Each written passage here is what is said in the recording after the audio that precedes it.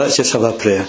Lord, I want to thank you for your word to us today, and we just pray that by your Holy Spirit you would just lay something upon our hearts and minds that will really touch us afresh, that will really bring us near to your Father heart, near to Jesus. And we ask you, to you be the praise and to you be the glory, because we ask these things in Jesus' name and for his sake. Amen. I wonder if you were asked the question, what's the most difficult theme to preach on, what your answer might be. Some would say, well, I know what it is for me. It might be election and free will. This idea of God electing before the foundation of the world that people should be saved. Does that mean you've got a mind of your own? If God has done it before the foundation of the world, surely you're a puppet on a string and that's where it goes. And so some people would say that's a real difficult theme to take up, that of election and free will. Other people would say, no, it's the Trinity. And of course, when you go to a church and you hear something preached about the Trinity, if you weren't confused before you went in, you would certainly be confused by the time you went out, because the Trinity is a difficult theme. Other people would say the most difficult theme to preach on is, can you be saved and lost? Because it seems there are verses in the Bible that give the impression that you can be saved and then you can be lost. Because that would be quite a difficult theme to tackle. But that's not what I believe is the most difficult theme to preach on. This theme that I'm going to share today has exercised the minds of the greatest biblical teachers, the greatest Christians that you've ever read or you've ever known. And that theme is the theme of holiness. I don't think there's a more difficult theme to preach on than the theme of holiness. What is holiness? And years ago, way back in time, there was a movement, and it was called the Holiness movement. And there were people who believed back then that you could have such an experience of the Holy Spirit. And they called it sometimes entire sanctification. That was the name they sometimes gave it. This second experience. And there are those within that movement who believed that once you got this entire sanctification, this special experience of the Spirit, you didn't sin anymore. And they were going up to people and say, well, I don't sin anymore. I've had this special experience of God's holiness. Of course, the Bible says, if we say that we do not sin, we deceive ourselves and we make ourselves out to be a liar. That's what John says in one of his epistles. You know, I'll give the definition. One of the definitions of holiness is this: the process, quality and condition of a holy disposition, and the quality of holiness in personal conduct. It's the principle that separates the believer from the world. Holiness consecrates us to God's service, both in soul and body, finding fulfillment in moral dedication, a life committed to purity. It causes every component of our character to stand God's inspection and to meet his approval. Can you imagine that?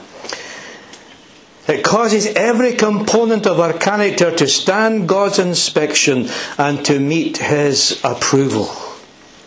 Now, I don't know anybody here who would say that's a perfect description of my holy life. I think we would rather say with Peter, wouldn't we? Depart from me, for I'm a sinful man, O Lord, or I'm a sinful woman. To meet up to that expectation that we should be a holy people, and yet that's what God wants. God wants us to be a holy people. It's nothing to do with whether the saints of old are up in stained glass windows or whatever church makes them saints, that they are the holy people and nobody else can be holy. God wants a holy people. And that's why I want to take you today to Exodus chapter 19. So when you can get there, stay at Exodus chapter 19, because in that chapter we find the chapters that follow as well. It teaches us what it means to be a holy people. If you look at Exodus chapter 19, we find there Moses and the giving of the 10 Commandments. And Moses was not a stranger to holiness, was he? Because he stood at that burning bush, you remember, and God said to Moses, take off your shoes, for the place on which you stand is holy ground. And before Moses even started to take the Israelites out of Egypt to the promised land, he knew what it was to stand in the presence of a holy God. And so we find when we come to Exodus chapter 19, let me read verses 3 to 6 of that chapter. I need you to stay with me through all these chapters. Verse 3 of Exodus 19.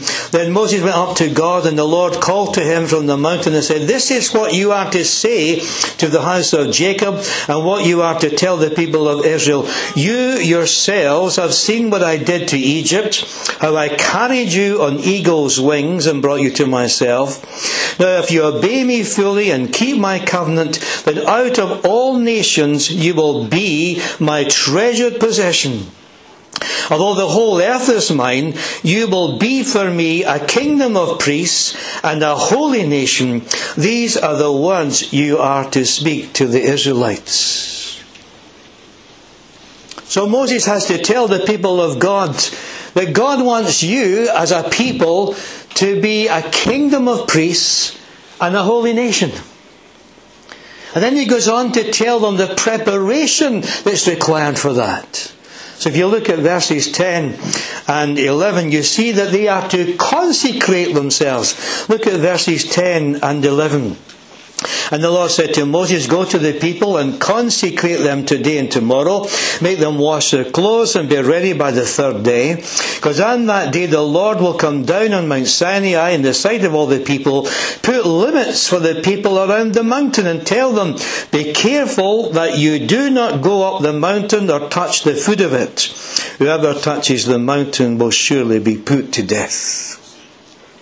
What we find here is the Bible tells us that there's going to be a consecration required by the people. They have to wash themselves. They have to spend these 2 days preparing themselves to be that holy nation that God wanted them to be. And it also tells us later on in Scripture there that the people had to be in their tents, and the only a cue for them to come out of their tents and come to the foot of that mountain was going to be a long blast on the ram's horn. That was going to be the cue. And the Bible said not only were they to consecrate themselves, set themselves apart for God to be that holy people, but God was going to set limits. They were not to climb up the mountain. God had his limits. What a different picture we have today in the Church of Christ, isn't it?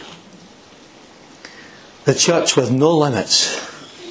Anything goes. And here is God saying to his people, don't move out until you hear the long blast of the ram's horn. And I want you to come to the foot of that mountain, and there's going to be limits beyond which you cannot go. And the Church of Jesus Christ today needs to learn that God sets limits to people becoming a holy nation. And what we find is God wanted a holy nation, and he spoke from a holy mountain through a holy man of God, Moses himself, because it says in Scripture that he spoke to Moses face to face, as a man speaks to his friend. So why are we not seeing a holy people today? Why are we not the holy people that God wants us to be? Is it because that we lack that consecration? Is it because that we lack that time with God in prayer, washing ourselves afresh in the knowledge of Scripture, the blood of Christ, and realizing there are things in us that just don't match up to the holiness of God? Is that why we are not the holy people that God wants us to be? That we lack those times of consecration and prayer. We set ourselves apart and we recognize the limits that God has set for his people. I wonder if you'll agree with me that what the church in our land needs is the experience of God's presence that causes people to mark a spot as a sacred spot, as holy ground. There are some preachers, that I've heard, and I've come away and I've said, I was on holy ground today. I've been in some worship sessions, and the worship in here as well has been so powerful that I felt I've been on holy ground. Or sometimes we're part of a congregation and God has been so present in that congregation, wherever it's been, that you don't feel like getting up and going away right away, because the ground in which you stand is holy ground. Well, look what happened when how did the people react to the giving of the even before the 10 Commandments were given? Look at verse 8 of chapter 19. This is before the commandments were given. We find that the people all responded together. Moses comes with these words from God. They responded together, we will do everything the Lord has said. And so Moses brought back their answer to the Lord. So what we find here is that there's a proclamation of their obedience to God right at the very outset. Before the commandments are given, the people said, whatever God says to you, Moses, we just want you to know that we're going to obey every word. Interesting. And so we find in the scripture, look at Exodus chapter 20, verses 1 to 20. I'm not going to read the 10 Commandments, but Exodus 21 to 21, we've got the 10 Commandments that God gives Moses on the Mount. And then from verse 22 of chapter 20 to 23:19, we have more laws. And what we call these laws, after the giving of the 10 Commandments, we call them the laws of the covenant. Sometimes they're called the Book of the Covenant. So you've got the 10 Commandments, and then follows the Book of the Covenant, in which more laws are given about the Sabbath, about the yearly feasts. That's given after the 10 Commandments are given. And so they all come together, as it were. And then from Exodus chapter 23, 20 to 33, we find God saying to His people, I'm going to send an angel before you. He'll protect you all the way to the promised land. God has His angels to protect His people. Isn't that wonderful? The man that came with the tools for the odd jobs, Angelus, an angel had come and done something. And that was true of the people of God. An angel would go before them. And all it needs now is for the people to come again and confirm their willingness to obey. And so for the second time, look at chapter 24 and verse 3. Chapter 24 and verse 3 we're at now of Exodus. Don't leave me now. Chapter 24 verse 3. When Moses went and told the people all of the Lord's words and the laws, they responded with one voice, everything the Lord has said we will do. Here's the second time they're promising their obedience to God. Whatever God says, we are going to do. And what follows in chapter 25 onwards is really instruction about the tabernacle. How this portable church or tent was to be built through the wilderness for them to worship Him. But I want you to notice chapter 24, 12 to 18. Let me just read that. Chapter 24, 12 to 18. Then Moses set out with Joshua his assistant, and Moses went up the mountain of God, and he said to the elders, wait here for us until we come back to you. Aaron and Hur are with you, and anyone involved in the dispute can go to them. When Moses went up the mountain, the cloud covered it, and the glory of the Lord settled on Mount Sinai. For 6 days the cloud covered the mountain. On the 7th day the Lord called to Moses from within the cloud. To the Israelites the glory of the Lord looked like a consuming fire on top of the mountain. And then Moses entered the cloud as he went up the mountain, and he stayed on the mountain 40 days and 40 nights. And what you have here is a correlation, a juxtaposition of not just the holiness of God, but the glory of God. They seem to belong together, that this cloud is the cloud of God's glory. And that glorious cloud comes upon the top of the mountain, and the glory of the God settles upon the mountain. And God says to Moses, I want you to come into the cloud. Come where the glory is. And I want to share with you these commands and write them down. You were with us 40 days and 40 nights. That's a long time, isn't it? A long time. Everything's going well. We've got the 10 Commandments. Moses is still up the mountain for the 40 days and 40 nights. The people have said twice, everything you say, Lord, we're going to obey.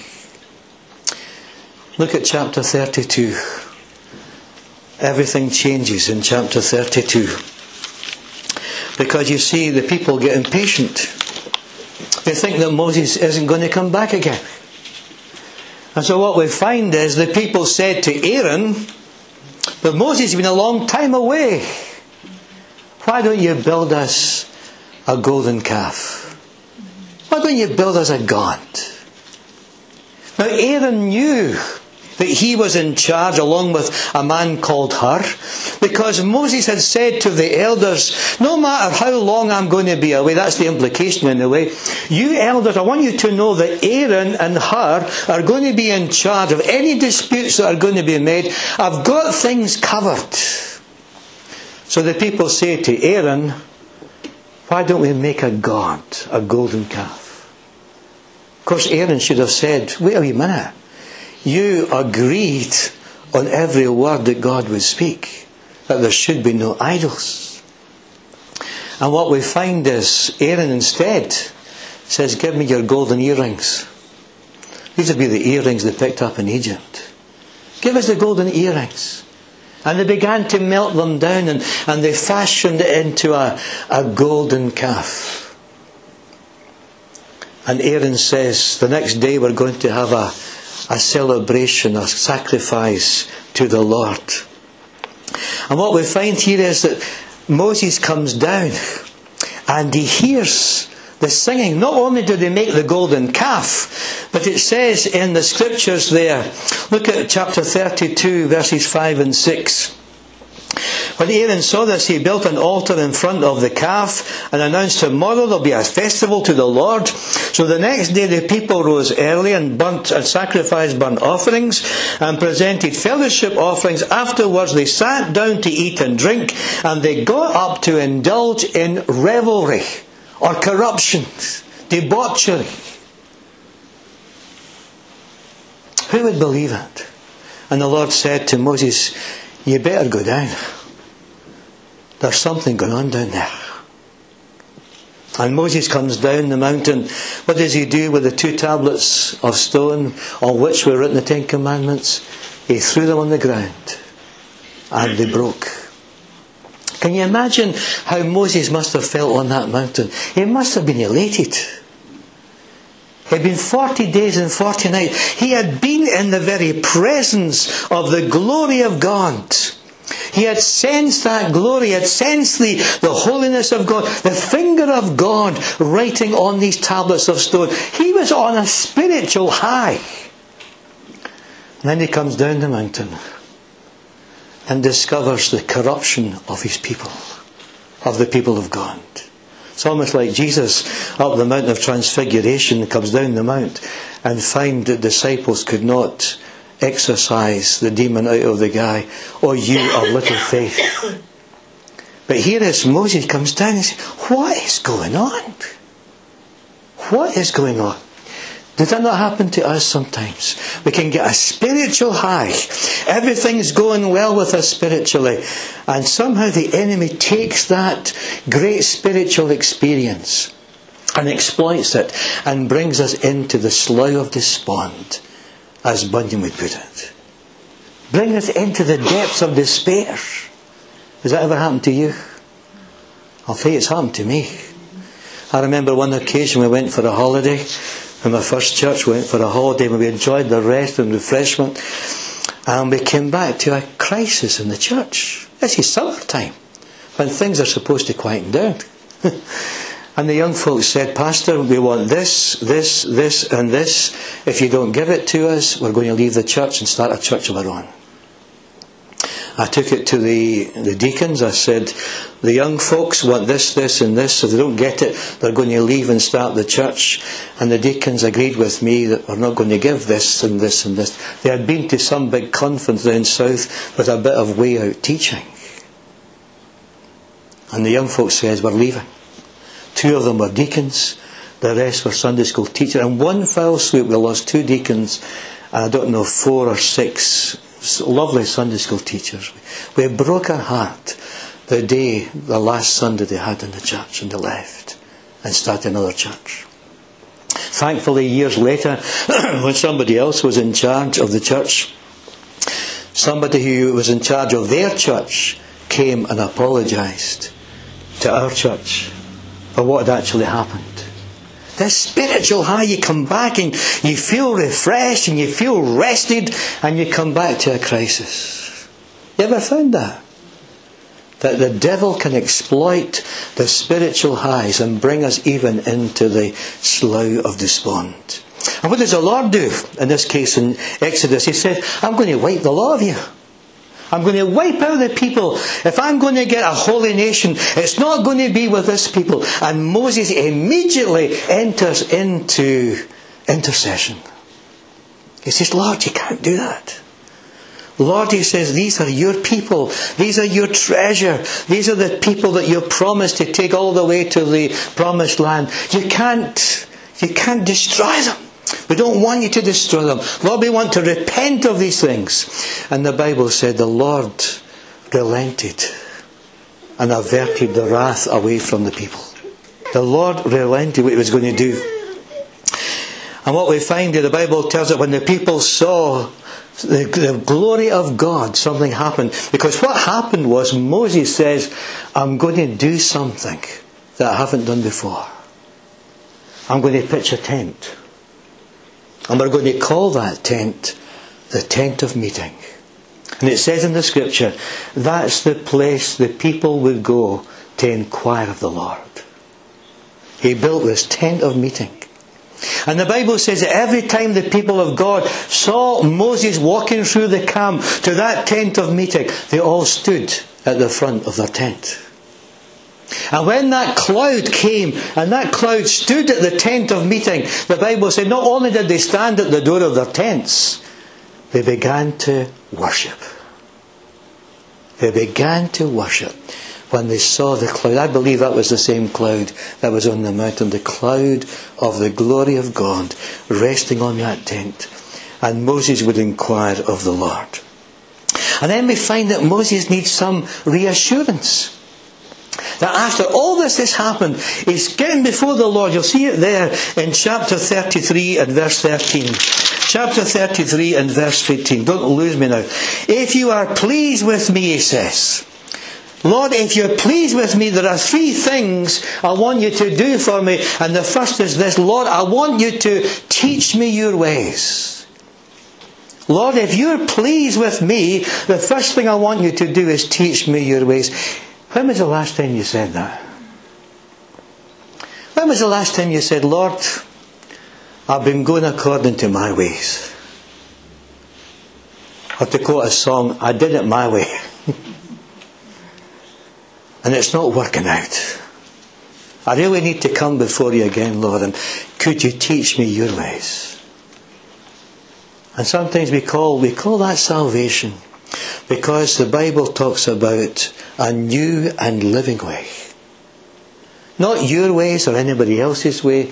Lord, I want you to teach me your way. And that means getting before the Word of God. That means getting before Him in prayer. And it means chucking out a load of stuff that we shouldn't have in our lives and leaving room for that new and living way. We call that salvation. And perhaps you've never given your life to Christ yet. And say, well, it's been going according to my way so far. And I need to say to you, Lord, if you're pleased with me, just teach me your way. That's what Moses was saying. And the second thing that Moses says, you'll see it there in Scriptures. That's the first thing in 33. Look at chapter 33 and verses 14 and 15. 33:14 and 15 says, the Lord replied, my presence will go with you, and I will give you rest. Then Moses said to him, if your presence does not go with us, do not send us from here. Moses was actually saying, Lord, if you're really pleased with me, not only teach me your ways, but assure me of your presence. Because if your presence is not with me, I'm not going to move anywhere. When was the last time you said, Lord, take not your holy presence from me? That's how the psalmist felt in Psalm 51. He had sinned against the Lord. He says, Lord, do not remove your Holy Spirit. Do not remove your presence. And God says to Moses, my presence will always be with you. Do we not need to hear that? I need to hear it. You need to hear it. My presence will go with you. It's His presence that makes the feast. And the third thing that Moses said, I want to ask for one more thing, and you'll find it in 33 and verse 18. He said, then Moses, I want you to show me your glory. Teach me your ways. Assure me of your presence. Show me your glory. And God did a remarkable thing for Moses. There was this apparition of God. There was this figure that came down, and Moses only saw the back of the figure as it moved behind a rock. He saw something more of the glory of God. And it was after this experience of teach me your ways, assure me of your presence, show me your glory, that God says to Moses, come back up the mountain. Come back up and cut 2 more stones, and I'll write on them again. He's the God of the second chance, isn't He? And the third chance. Come up the mountain again, He says to the Lord. And so what we find is that, let me read chapter 34, verses 5 to 7. It says there, then the Lord came down in the cloud and stood there with him and proclaimed His name. The Lord proclaimed His name, the Lord.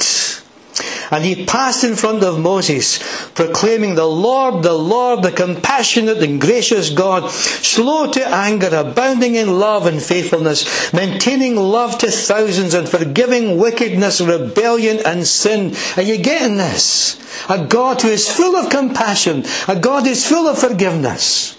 I find that tremendous. Yet He does not leave the guilty unpunished. He punishes the children and their children for the sin of the fathers to the 3rd and 4th generation. And Moses bowed to the ground and he worshipped. He says, oh Lord, he says, if I found favour within you, assure me of your presence. And again I want you to ask you to forgive the people. Please forgive them. Please forgive us. A stiff-necked people. Look at verse 9. O Lord, if I found favour in your eyes, then let the Lord go with us. Although this is a stiff-necked people, forgive our wickedness and our sin and take us as your inheritance. Then the Lord begins to remind Moses again of some of these covenants. Isn't it a remarkable story?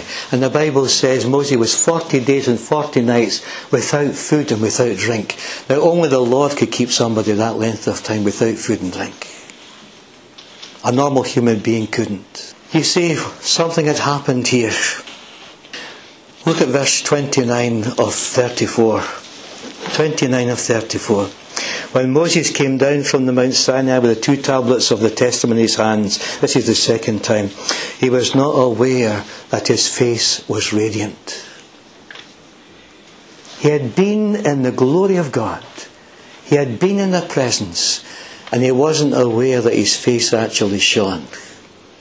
And the people were afraid. Aaron was afraid. And so Moses covered his face with a veil.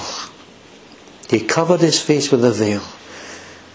And what we find in the scriptures there is that what the people were actually doing the first time, with their revelry and their corruption and their singing and their dancing, it was all a show. But here's the important point. There was no glow. For the people of God, it was all a show, but there was no glow. I actually left to go to a church because of the radiance in somebody's face. I used to belong, I'm sure I've told you this before, in the parish church in Blackridge. And that was an experience. You paid for your seat.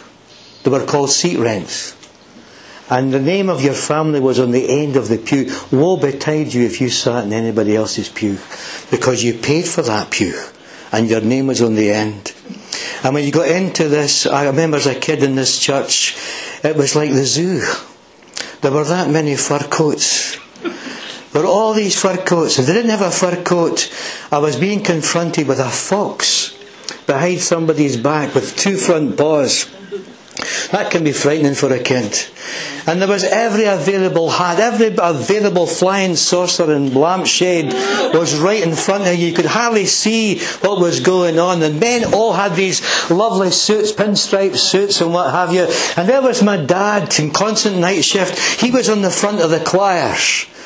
And because he was constant night shift and the minister read everything from the top corner to the next, my dad's head used to go down and down. And I could see everything happening, you know. And when the minister lost the place, my dad woke up. He actually woke up. And there was this organist, and the organist used to put his hand out to mine. That could be misinterpreted today, but he put his hand out to mine, and I put my hand to his, and I got one of those great big pan drops. Remember the big pan drops? I'm talking about big pan drops. They were supposed to last a sermon. Well, in the Church of Scotland, they lasted a sermon, not in a Baptist church, but they lasted 5. These big pan drops. And I came to the conclusion later on in life, this is all show, and there's no glow. There's no glow. But in this wee Baptist church, a wooden hut with one of these pot belly stoves, and we used to heat our bottom. We used to stand round about it before we sat down. That kept us going for the rest of the service. This wee Baptist church, there was this teacher, this Sunday school teacher, and her face shone with the glory of God. And other people had such a lovely face, because they knew God in a personal way through Jesus. And I said, I'm going to go back there. But this minister in this village I was in said to my mother, take him away from that church and bring him back to the Church of Scotland. But I went back to that church because of somebody's radiant face, because they knew the Lord. There's a verse in the Psalm 34 and 5. Look to him and be radiant, so your faces shall never be ashamed. But here's the final lesson, as it were. There's something you need to know about Moses. The glory, it was veiled, and it was fading. The glory was veiled, and it was fading. And what you find in this story of the Scriptures, that it always would be veiled. It was a fading glory because the Old Testament had to point to Jesus. The Old Testament always points to the coming of the Saviour Jesus Christ. It was a veiled glory, a fading glory. And didn't Moses speak about a prophet who was yet to come? And most people think that prophet speaks of the Messiah. And when Jesus spoke to the two on the Emmaus Road about himself in the Old Testament, how did he begin? It says he began with Moses and the prophets. And that takes me to the final passage of Scripture, and we're finished. Will you look up in your Bible, 2 Corinthians 3, 16 to 18. 2 Corinthians 3, 16 to 18. Because Paul takes the very same thing that we've been talking about. Let me just read from verse 12. 2 Corinthians chapter 3 and verse 12. You got there? 2 Corinthians 3 and verse 12. It says this. Therefore, since we have such a hope, we are bold. We're not like Moses, who he would put a veil over his face to keep the Israelites from gazing at him while the radiance was fading away. But their minds were made dull. For to this day, the same veil remains when the Old Covenant is read. It has not been removed because only in Christ is it taken away. Even to this day, when Moses is read, a veil covers their hearts. But whenever anyone turns to the Lord, the veil is taken away. Now the Lord is the Spirit, and with the Spirit of the Lord there is freedom. And we who with unveiled faces all reflect the Lord's glory are being transformed into His likeness with ever increasing glory, which comes from the Lord who is the Spirit. Can I hear an amen there? Amen. The veil has been lifted and the glory doesn't fade because we come to Christ. And if you don't know Christ as your Saviour, Paul says there's a veil over your heart.